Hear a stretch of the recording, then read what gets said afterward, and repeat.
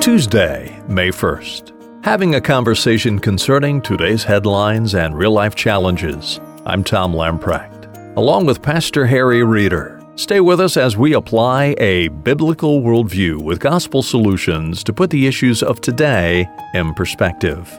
Harry, a few months back, we did a story on a young toddler in England named Charlie Gard. If you remember, this young man had a terminal illness. His parents were told they could not seek further help. They were denied the right to bring the young boy over to America for treatment. Harry, unfortunately, this same type of situation has happened again, this time in Liverpool, England. The toddler's name is Alfie Evans. His parents, Tom Evans and Katie James, have been denied the opportunity by the British government to take their young son over to Italy, where the Vatican has offered help, where the Italian government has offered citizenship for the young boy. Harry, obviously, a number of people look at this and say, what extreme overreach by the government. The Charlie Gard identified the horrific nature of the overreach of the government in Great Britain and noted how it was very much related to cost saving in socialist health care, as well as denial of the supremacy of parental rights,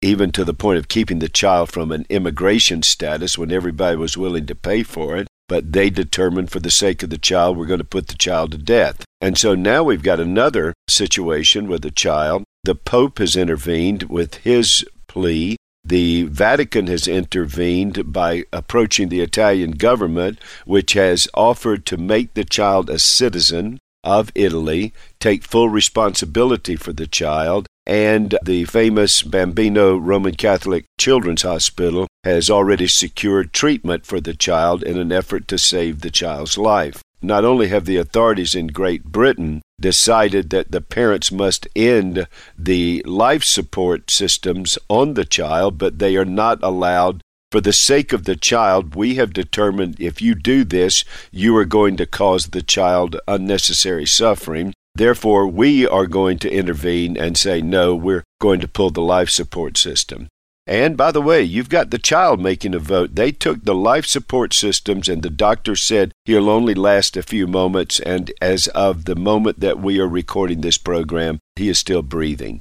Clearly, he wants to live and has far outstripped their prognostications that he would die in minutes or hours. But what you have here is the erosion of something that is foundational to any humane society and for the functioning of any society. Not only marriage and family as defined, one man, one woman, one life, with parental responsibility for children that have been entrusted to them by the Creator. And we have always affirmed of the supremacy of parental rights. Now we know we're in a fallen world, so the state has certain responsibilities if parents use their rights for the destruction of the child's well-being, physically, emotionally, etc. And if that happens, then we have a system of court appeals in order to appropriately intervene on behalf of the child when parental rights are used for the outright physical, mental, or emotional abuse of the child. And we have always used that in Western civilization in those extraordinary moments. But of course, the tenuous thing is, what do you declare as abusive? Well, now we have a state declaring parents are abusive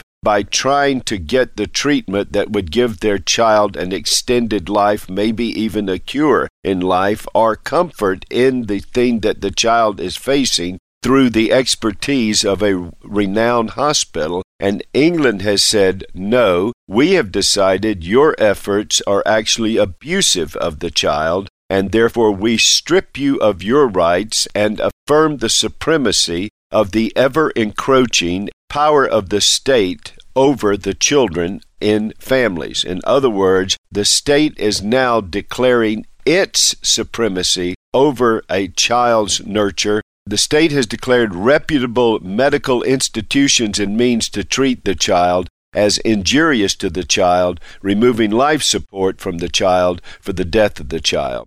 What we see is an ever-encroaching overreach of the state and diminishing of the family, and specifically the erosion of parental rights in the caring of children. And now children are seen as children of the state, not children of a family with rights that are to be protected by the state. Harry, least anyone thinks, well, that's over in Great Britain. That wouldn't happen here. Rhode Island has recently enacted a law stripping parents of their right to object to providing treatment for gender transition to children who show signs of gender dysphoria. The law also prohibited medical professionals from refusing to provide or refer for gender transition services. Out in California, they recently passed the California Healthy Youth Act.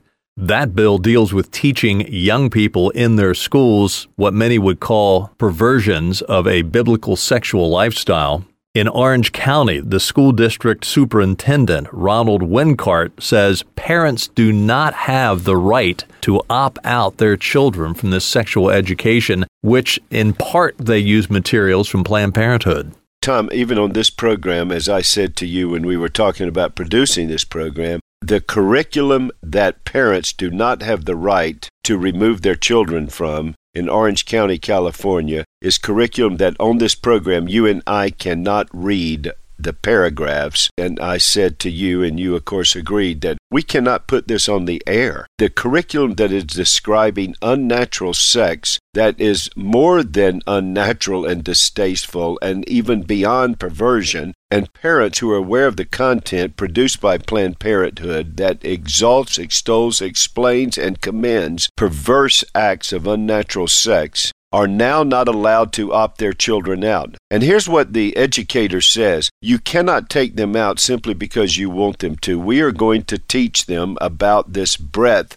of sexual experiences. You are free to oppose it with your teaching in your home and your church. And now the state has assumed moments where they are now going to put their stamp of approval upon parents having the right to teach their children not to engage in the destructive activities of unnatural and perverse sexuality. And by the way, your churches and your homes, if you want to oppose us, you can in your homes. Look how gracious our government has become that they will allow us to actually speak about it, but they won't allow us to protect our children from this vile curriculum. I am amazed at the overreach of the government through the educational system and control of our children here in America. So when we look at England and the Charlie Gard and Alfie Evans case, just look right here. Look at Rhode Island, where medical personnel are declared that you must participate, recommend, and refer children in gender dysphoria, a disorder of mind that we have addressed through processes of maturation in the past. You must commend and refer these children and participate in the recommendations of children to be mutilated chemically and surgically that will scar them for the rest of their life.